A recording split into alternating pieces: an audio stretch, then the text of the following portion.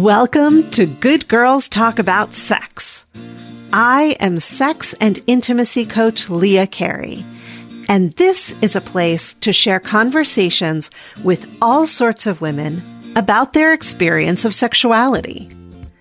These are unfiltered conversations between adult women talking about sex.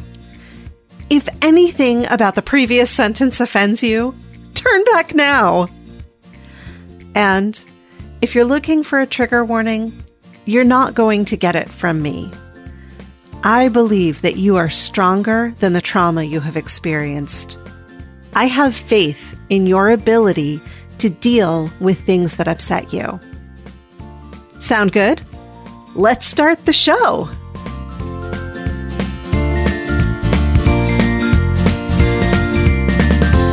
Hey friends, I've been searching for someone to have this particular conversation with for at least 2 years. Ever since I began to understand that asexuality is actually a true orientation and not just a quote unquote excuse that people make. Unfortunately, when I approached people who identified themselves as asexual to ask if they would talk about their experience, the most frequent response I got was, I don't have sex, so I don't have anything to say. But a couple months ago, I happened to be on Twitter, a place where I don't go that frequently, on International Asexuality Day. I read through lots of threads and zeroed in on one woman who was talking about the intersection between purity culture and asexuality, two topics I find fascinating. So I reached out to Kristen by DM, which is always a weird move to private message someone and say, hey, you don't know me, but would you like to record a conversation with me about sex and your sexuality? Anyway, after taking a few minutes to confirm that I wasn't a creep or a troll, Kristen agreed to do an interview, and I am thrilled to finally share it with you today. Rather than talking more about the interview, let's just dive into it. Kristen is a 36-year-old cisgender female. She describes herself as white, asexual, demi-romantic, and she grew up in the Baptist church. She's currently single and describes her body as chonky. I'm so pleased to introduce Kristen. Kristen, I'm so excited to welcome you to the podcast. I have actually been looking for a while for somebody to interview about asexuality, and the various people who I've approached have all been like, I don't really think I have anything to say.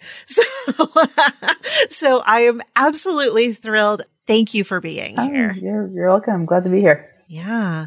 So I guess first of all, people should know this interview is going to be very different because usually I'm diving into the specifics of their sex lives, and that's going to be really different with you. So let's just start with some basic definitions. What does asexuality mean to you? In the broader sense of asexuality, obviously there's a lot of nuance, a lot of like micro labels you could use. Generally speaking, though, asexuality just means you experience little to no sexual attraction. For me, growing up is always, you have those friends who are always like, oh, look at him. I want to sleep with him. He's so cute. Oh my gosh. And I'm just like, okay, cool. If you say so, like it never made sense to me. And that was even before I even had the word asexuality to describe it. Uh-huh. But yeah, in general sense, that's what it means. Obviously, there are levels of attraction. And it includes people who identify as demisexual, which means you only develop a sexual attraction to someone once you already know them and you have that emotional bond already. Like I have some friends who have described themselves that way. So it's primarily about the attraction in terms of definition, rather than, like, it doesn't mean you don't have a sex drive. It doesn't mean you don't have a libido. It just means I see somebody and it's not my first instinct to think, oh yeah, I want to sleep with that. Okay. So, do you have a sex drive? Do you have a libido? Yes, I do. Okay. And you only know your own, so I don't know how you would scale it. Like, how strong is it? But how does it show up for you? I would say mine is fairly low. It's generally not a thing. For me, sex is something I have more like an intellectual curiosity about. I understand like the mechanics of it, and it's something that I've never experienced, and I want to know what that experience is like. But beyond that, it's not all that. Yeah. When you do have that spark of turn on or the desire for that, how do you handle it? Do you try to satisfy it? Not really. No, it's something I can just ignore usually. Do you masturbate? I have in the past. Mm-hmm. Yeah, it was nothing to write home about. Yeah. So it's very much not a centerpiece of your life, it sounds like. No, not at all. All right. So usually I do these interviews in sort of chronological order. So let's go back to the very beginning and talk about what kinds of messages you heard in your home growing up around sex and sexuality. Very little. I was very much raised in purity culture, a traditional Christian Baptist background. Like to this day, I still can't really talk to any of the guys in my family about sex. It's just you just don't do it. I think my brother has become a little bit more open to it just because we live together. So he's like, okay, if I'm going to live with another female, he's been really good about like trying to learn and understand, which has been awesome. But yeah, so like, it was very much like my mother still gives me grief because she's like, I had to come to you to get to the sex talk. Like she always felt like I would come to her and be like, where do babies come from? She's like, you never ask the questions. Well, that's fascinating. I would not necessarily expect that kids are the ones who have to initiate that talk. No, it's like, and I've heard a lot of people talking about how it's an ongoing conversation. Like you don't necessarily like, oh, take your kids and go away for a weekend so we can have the talk. Right.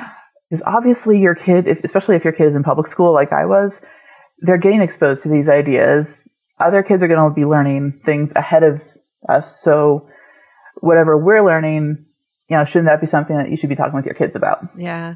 I have a colleague named Justine Engfonte, and one of the things that she says is rather than having a single 100-minute talk about sex with your kids, have 100 one-minute talks with your kids about sex. And I love that. And I think that just normalizes it too. It keeps it from being that big, huge, awkward thing. Mm-hmm. We talk about sex. We talk about our sexuality. It's not that big a deal. It's a part of life. Yeah. So you said you grew up in purity culture. And my impression of purity culture is that there's actually probably a lot of talk about sex. It's just all about how sinful and bad it is. Was that not your experience? My parents were a couple of youth leaders. I think they tried. They did the best they could, given that all the curricula that was out there was like True Love Waits and Ike is Dating Goodbye, But they tried to create a safe place for us in youth group where we could have these conversations. Just, I don't think anybody wanted to. And we were a very small youth group, so there were literally only like maybe 12 of us week to week. So they did do like, okay, guys, go over here. You're going to talk about this. Girls, go over here. You're going to talk about that. So I only know what the girls were told. Like I said, they tried. I think they had our best interests at heart. It was a whole lot of sex is for marriage. You need to wait until marriage. But they tried to moderate it. Like I said, Ike is Dating Goodbye was a part of it. I understood the whole idea of like courting versus dating, why people would see courting as like the better, more Christian option. So there are going to be people listening who don't know what courting means. So can you describe what courting is separate from dating? So courting is like, I've heard some people describe it as like dating with the intention to marry. So basically you're holding off on like having any type of romantic relationship until you find somebody that you think, okay, yeah, I could probably marry this person. And you go into a relationship with that person with a very specific focus of, we are doing this with the intention of marriage at the end, as opposed to dating, which is, I go on these dates, I get to meet these people and figure out if that's a direction we would potentially want to go in. So did you grow up assuming that you would get married? I didn't. You know how in high school and college, I was like, where do you see yourself in 5 years, in Yeah. 10 years? I never saw myself married. Like, it was always like, I'm going to be doing this job. I'm going to be living here. I'm going to be doing this. But like, marriage, it was never not an option, but it was never a priority either. Huh. Okay. And were you getting pressure from your family or your community to see yourself as someone who would get married? From my family, no, which I'm very thankful for. It was never like, oh, you got to marry young and start having kids. And like for my family, I never felt that kind of pressure. It was always like, it's your life. If you get married, great. If not, also great. Mm-hmm. But then you always have those people, not just in church, but wherever, like, as soon as they see you, like, with a friend who's the opposite gender, like, so what's happening? Tell me all about this. How's it going? It's like, friendship, Susan, friendship. And did you feel pressure from some of those boys who you were friends with to do things you didn't want to do? I never did, no. Yeah. It sounds like you were pretty, even if you didn't have words to describe it, it sounds like you were pretty clear about who you were and what you wanted. And sometimes that clarity can really read out to other people so they don't even ask the questions. Never thought of it that way, but I think you might be right, yeah. Yeah. I grew up in New England, so just the fact that I went to church in the first place put me in the minority. Yeah. And so I just grew up being used to being like, yeah, I'm the weird one out. So anything that might be perceived as weird or strange, like I was like, okay, yeah, cool, bring it on. So one of the things that I was most interested in when seeing you post, and this was actually on the Asexual Day of Visibility, I think, was you talking about how the intersection of purity culture and asexuality meant that you were kind of in the sweet spot for your whole teenage life because you weren't supposed to be dating anyway. And then it didn't actually become something that you had to think about until you got to that age when maybe your peers were doing something different than you wanted to do. Yeah, through all high school, like, you always hear these stories about like teen pregnancy and kids sleeping around. So for me, that was never a thing. Like, I remember having a conversation with a friend of mine one time, right when I first realized I was ace. And he was like, I would think that that'd be like the goal for people in church and purity culture. Like, You're literally not even into this type of thing. So why would this be a problem? And it was, because I was also getting some pushback from some other friends who were evangelical, and they're like, that's not right. You should be going out there pursuing, marriage and sexual relationship with your spouse. And I'm just like, I'm good. Thanks. Like, yeah. So did you have any experiences with dating? Did you try it? Nope. So at 36, have you ever been out on a date? No. Wow. Have you ever kissed someone or been kissed by someone? No. Has anyone ever touched your body in any way that is sexual? Yes. Without consent. So non-consensual. Is that something you want to talk about or no? Vaguely. Okay. How old were you?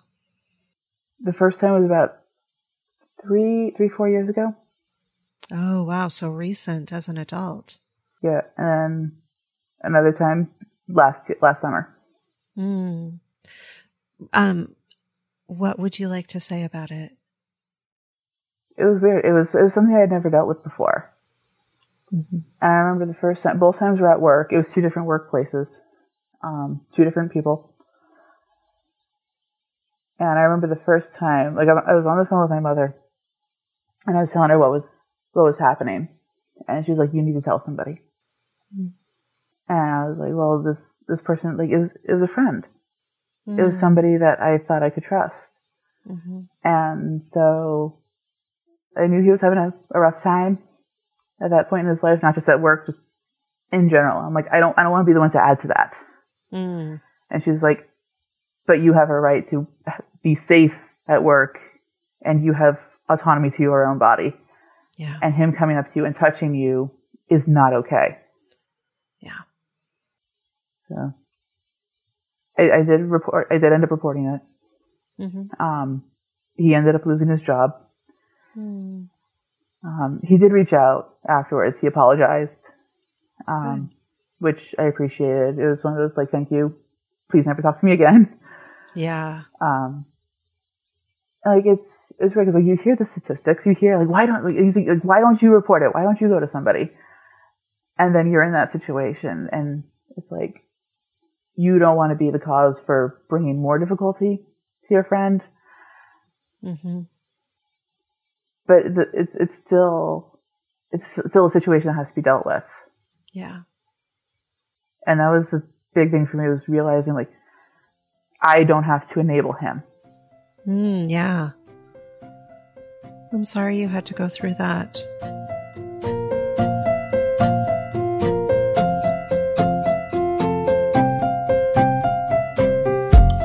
Are you aching to explore new vistas of your sexuality? Do you hear me talk about concepts on this show and think it makes sense, but I need help applying it to my particular situation? That's where personalized sex and intimacy coaching comes in. When you work with me, I promise to help you feel safe exploring your sexuality. Together, we'll look at your needs and desires without judgment and help you figure out how to fulfill them. There is no single answer that's right for everyone, so I'm going to help you discover what's right for you. And we'll go at your pace. That's the pace that respects your emotional needs, your boundaries, and your nervous system. Because going too fast can send you into shutdown, while going too slow can be infuriating and exhausting. The goal is to find what's right for you. I work with clients who are motivated to explore many different areas of sexuality, including things like expressing your sexual desires to current or future partners, exploring if you might be queer, challenging body image insecurity in sexual relationships, dipping your toes into BDSM, exploring consensual non-monogamy, learning to date after a long time out of the dating pool, exploring your sexuality for later in life virgins, and so much more. I want you to have a deeply fulfilling, intimate life, and together we can help you get there. For more information and to schedule your discovery call, visit leahcarey.com/coaching. That's leahcarey.com/coaching.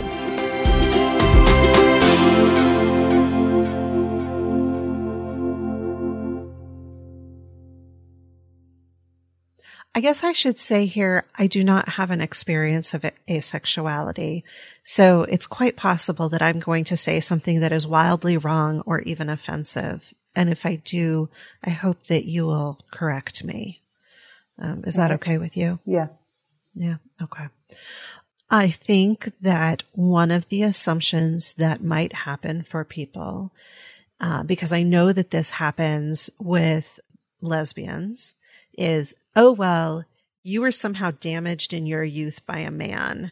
And so that has caused you to become a lesbian. There's no such thing as actual lesbians. It's just damaged heterosexual people. Right. I have heard that. I wonder if that might be the same for people who are asexual. Is there sort of a narrative that says, oh, well, maybe you were damaged around sex as a young child, and so that's why you don't want sex now? Yeah, I have heard that narrative. It's not true for me personally. But I have heard a lot of other asexual people were around on Twitter. Yeah. And then also if you go, there's a organization called Asexuality Visibility and Education Network, or AVEN. They have like a message board forum. You can go and become a member, and that's a very common narrative that you hear is, you know, you're just not interested in sex, you're not interested in dating, however your story goes, and people are just like, oh, well, it's because you had a bad experience. You just need to go back out there and, you know, get laid, essentially. Yeah, let me give you the good experience so that I can change your mind. Yeah, it goes with the idea of like, well, you've never had a real man, and that's why you're a lesbian. Exactly. You've never had real sex, and that's why you're ace. Yes. Yeah, exactly. So that's why I thought it was so interesting when you said you had a non-consensual experience. I have to admit that my immediate thought was, oh, I wonder if it was as a child. And that's on me. I apologize for that. You're fine. I'm just struck by how immediately my brain went to that assumption. Mm-hmm.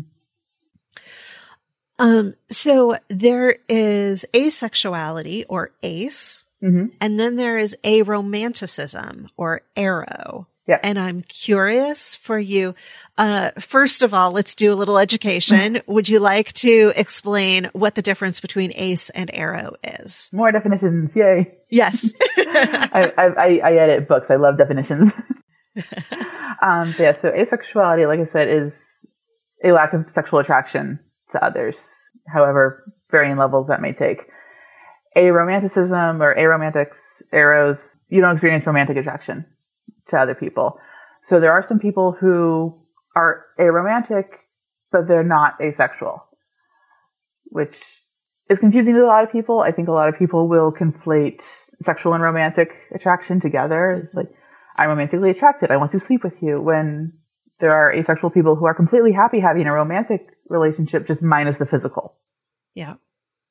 So there are asexual people who enjoy romantic relationships, and there are aromantic people who enjoy sexual relationships. Yeah. But they don't necessarily all have to happen in the same container. Right. Which I think is really confusing, like you said, for a lot of people, because they'll look at someone who is aromantic and see them having sexual encounters and be like, well, that's just unethical.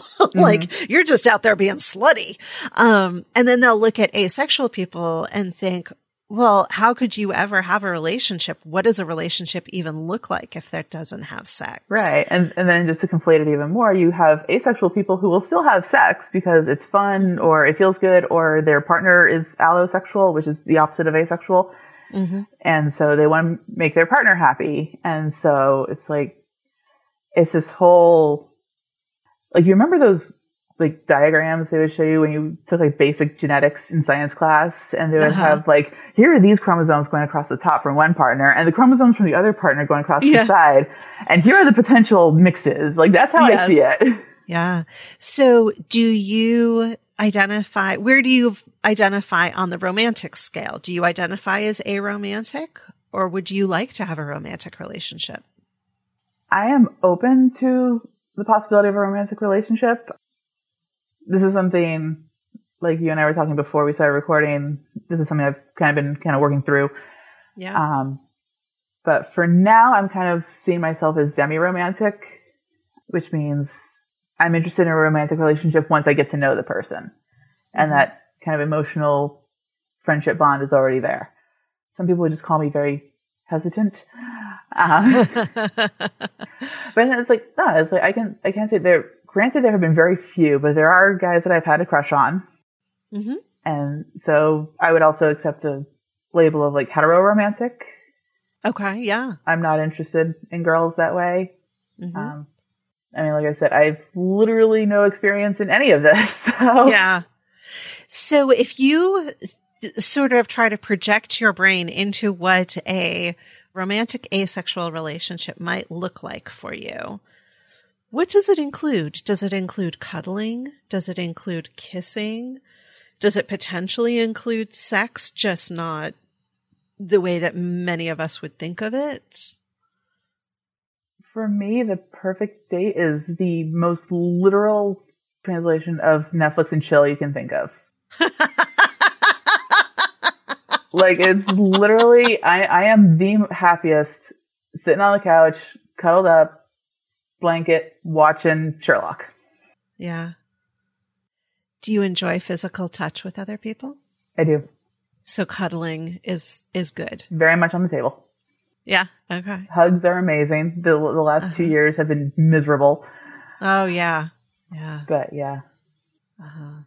And what about the idea of kissing someone or like a light makeout session? Does that hold any desirability for you or no? Not opposed. at the moment, if for no other reason than, again, it's something I've never experienced and I'd like to know what it's like. Mm-hmm. So it's on the table. Yeah. I would not discount it. When you see a scene on TV or in a movie where characters are having a heavy makeout session, does that prompt any feelings in you? Ew. Okay. Like, there's this line in Princess Diaries where Mia's watching the other guy she has a crush on kissing his girlfriend, and her friend Lily is like, "What? Haven't you ever seen two people exchange saliva before?" Like,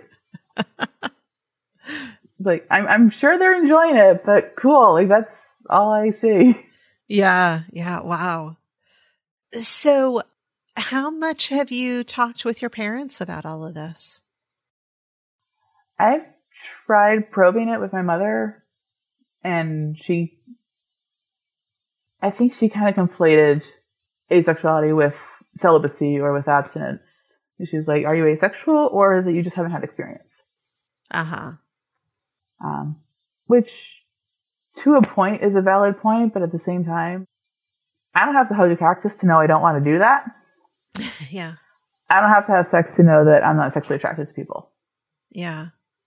Do you have any of that conversation from your parents about, like, when are you going to give us grandchildren, or when are you going to get married? Like, is that pressure that you get from friends or family?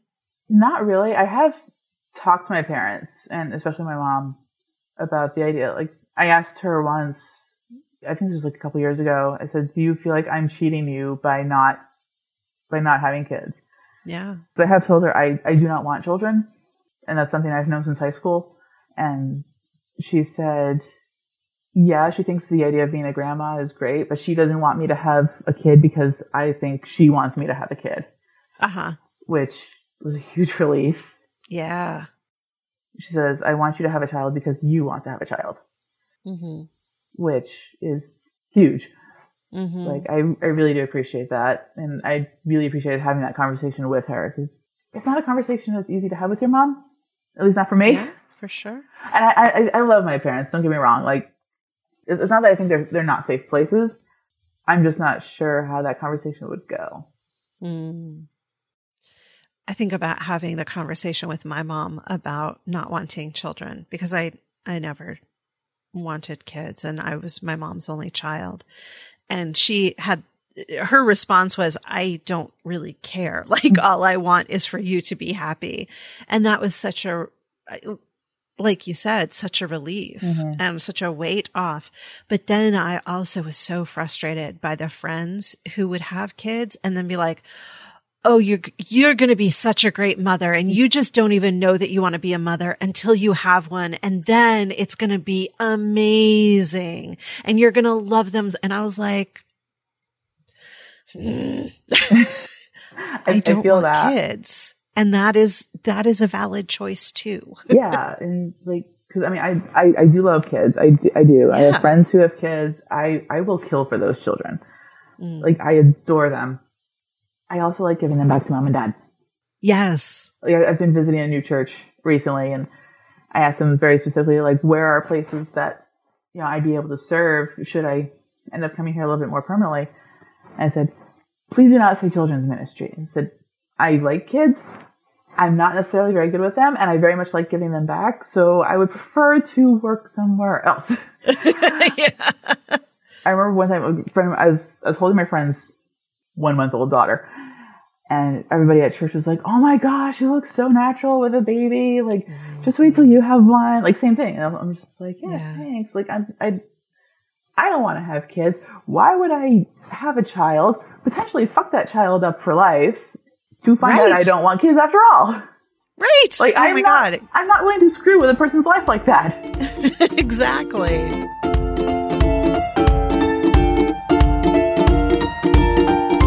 Friends, if you love these conversations, I would love your help to keep them going.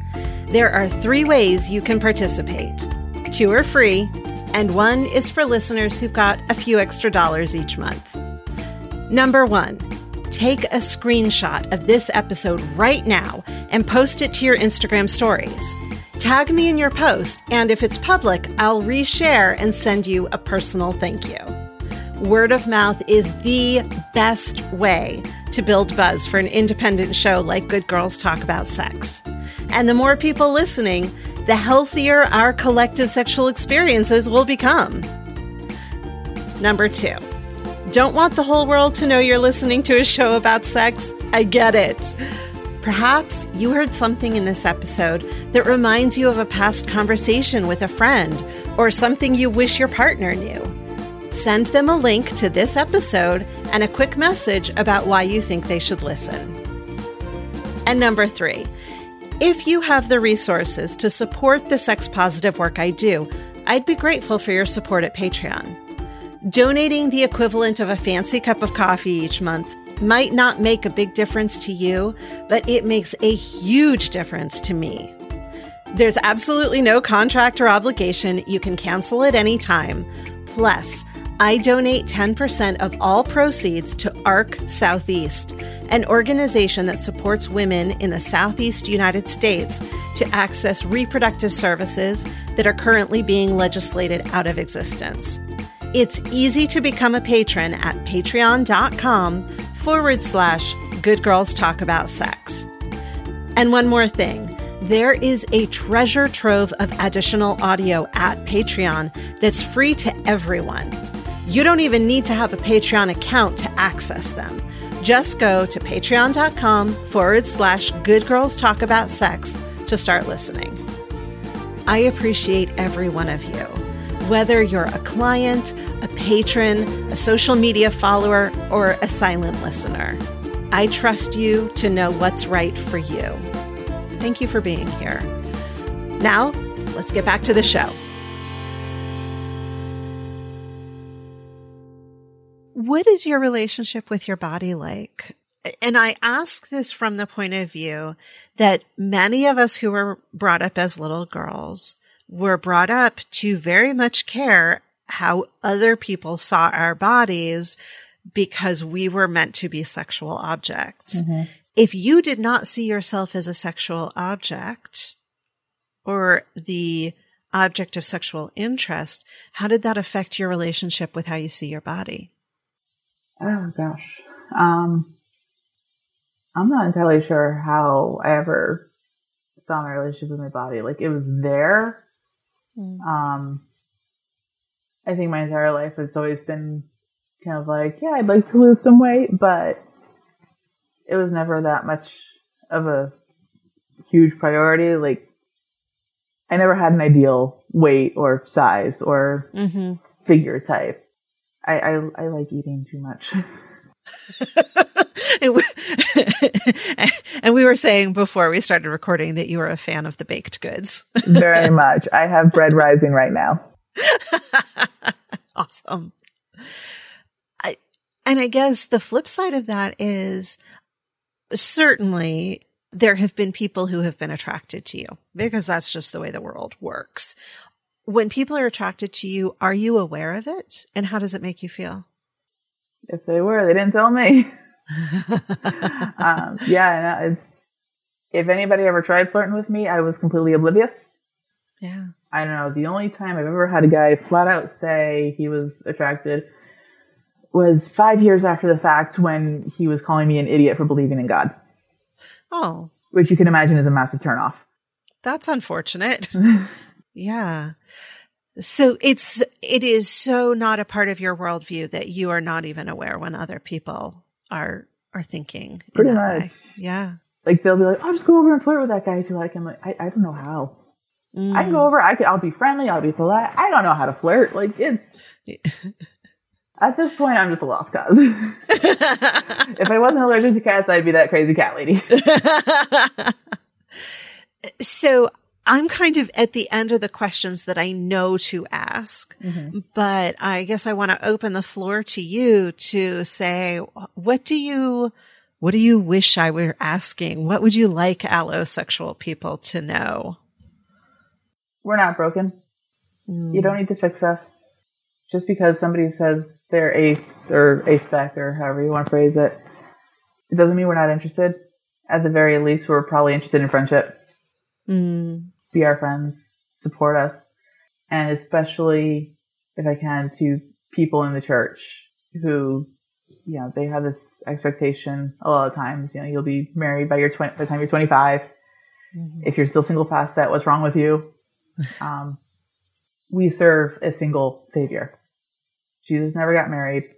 The guy we like to quote from the Bible most is Paul. He was single and encouraged people to stay single. So it frustrates me the most when they just completely blow past the single population, regardless of whether or not they're single because they're asexual or single because of other reasons. For me, it's like, I'm here. I'm single. If I'm identifying as asexual, it also means I'm queer. And I've spent my entire life having to carve out my own place in the church, regardless of whichever church I've been going to. And I mean, I'm fine with that. I'm used to it. Not everybody is. If we're willing to serve a single Savior, then what's keeping us from accepting the single people in our lives and saying, yes, you are whole, you are valid, you are seen. Just let us be your friend. Yeah. I love that. Are you open with people in your church about your asexuality? I've been kind of church hopping for the last several months, if I'm honest. And one of the reasons I did leave the last church I was attending is because comments were made, things were done that showed me that that church was not a safe place for anybody in the LGBTQ community. I was actually talking with a friend one Sunday before service, and I was telling him about a conversation I had with somebody on the asexuality forums. Somebody else was walking in, literally excuse me, or I couldn't help but hear her, but walks over, says, homosexuals won't be in heaven, you know that, right? And walks away. Oh, yeah. And I'm just like, what the frick just happened? Yeah. One, not even what we were talking about. Two, ballsy of you to just walk into a conversation and do that. Yeah. And it's like, if he's saying that openly, what else is happening here? And what is happening that is causing this place to not be a safe place? Like, I have friends who are gay, lesbian, trans. Every letter. Yeah. If I don't feel like I can bring them to a church, that's probably not a good church. That was one of my reasons for leaving that church. But I've been open with certain people. It's a judgment call. Yeah. What else would you like to say about asexuality? What other things, what other stories do I not know how to ask about? Because I don't even know that they're there. There are people on Twitter who are even, like, I wouldn't consider myself an asexual advocate. I simply am ace, and I'm willing to talk about it. There are people on Twitter who are very much advocates for the asexual community, and they can tell you far more than I could about asexuality, and I'm just here. Yeah. But I mean, if you have questions, ask. We're not, I think the ace community is at the point we don't care. The fact that you are asking shows us that you care. And so, just ask questions. Don't make assumptions. There are resources out there if you have questions. Well, so you have mentioned that there is an asexual Twitter. And if there are people who are listening to this who are thinking, oh, I am hearing some things that I kind of identify with, what are some of the hashtags or the people who you would consider following or searching for on Twitter? The easiest way is just hashtag asexuality. Okay. That's a fairly frequently used one. It's particularly for people who might be Christian and thinking they're ace. My friend Jenna DeWitt is a fantastic resource for this kind of stuff. She has a whole resources list that you can check out. I've used it myself. She's aroace, aromantic asexual. There's one link I used when I first started looking for a new church, but there's this whole website that will tell you if churches in your area are LGBT affirming or not. links on what asexuality is, stories from ace people. It's calculated that we make up approximately 1% of the population. 1% is still millions of people. So there's a lot of us. Yeah. But yeah, she's a fantastic resource. Another advocate I follow is, her name is Elle. I think her Twitter handle is like Secret Lady Spider or something like that. She does a lot of writing. She has a lot of articles out there about asexuality. Really good stuff out there. And then, the ultimate one I can always do is asexuality.org. I said that poorly. Let me try again. asexuality.org. Okay. It was founded back in 2001, I think. The founder is asexual. He started a forum so that other ace people could gather online and just have places of support. Like I said, there's a message board there. I joined this particular board. It's literally like, hey, if you're willing to open your DMs and just chat with people, you don't even have to talk about asexuality, just people looking for other ace friends. Mm-hmm. And you can start up a conversation with somebody and get to know somebody who they're probably not looking to hook up. Yeah. So that's a really great resource. They have articles, they have message boards, they have videos, educational resources, like so much stuff there. Are you familiar with relationships between ace people and allo people that are working? Like, is that a thing that happens? It is. I have heard of it. I don't necessarily have any firsthand experience seeing it, but I have heard stories of it happening. I imagine, and this is just a guess, I imagine that there might be some level of openness in those relationships so that the allosexual person is getting their sexual needs met outside of that dynamic. Right. It could be that. Also, like I said, some asexual people do have a sex drive, and yeah, this is fun. I feel good. Let's do it anyway. Yeah. So I would imagine a relationship like that would, like any relationship, it requires communication and openness and honesty and just being like, look, I'm not attracted to you this way. I will probably never be attracted to you in this way. If you're cool with that, let's go. But yeah. Okay. So I will make sure that all of those resources you just mentioned are in the show notes. Do you want to share your Twitter handle with people so they can find you? Sure. It's KR Talls, as in the opposite of short. KRTALLS. Just to play on my name. I'm not original. So. Okay, terrific. Kristen, thank you so much for having this conversation with me. I really appreciate you. Thank you. I appreciate you reaching out.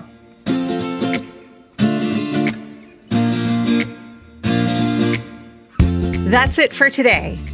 If you're enjoying the show, please take a moment to leave a 5-star rating and review on Apple Podcasts, or if you're using another podcast app, go to ratethispodcast.com/goodgirls. And remember, there's a treasure trove of audio extras available for free at Patreon. Go to patreon.com/goodgirlstalkaboutsex. While listening to those extras is free, producing this show is not. If my work is meaningful to you, and you have a few dollars to support it each month, I will gratefully accept your patronage at Patreon. I donate 10% of all Patreon proceeds to ARC Southeast, an organization that supports women in the Southeast United States to access reproductive services that are increasingly difficult to obtain. Find out more and become a community member at patreon.com/goodgirlstalkaboutsex. Show notes and transcripts for this episode are at goodgirlstalk.com. Follow me on Instagram, Twitter, and YouTube at Good Girls Talk for more sex-positive content. If you have a question or comment about anything you've heard on the show, call and leave a message at 720-GOOD-SEX. Good Girls Talk About Sex is produced by me, Leah Carey, and edited by Gretchen Kilby. I have additional administrative support from Lara O'Connor and Maria Franco. Transcripts are produced by Jan Osiello. Before we go, I want to remind you that the things you may have heard about your sexuality aren't true. You are worthy. You are desirable. You are not broken.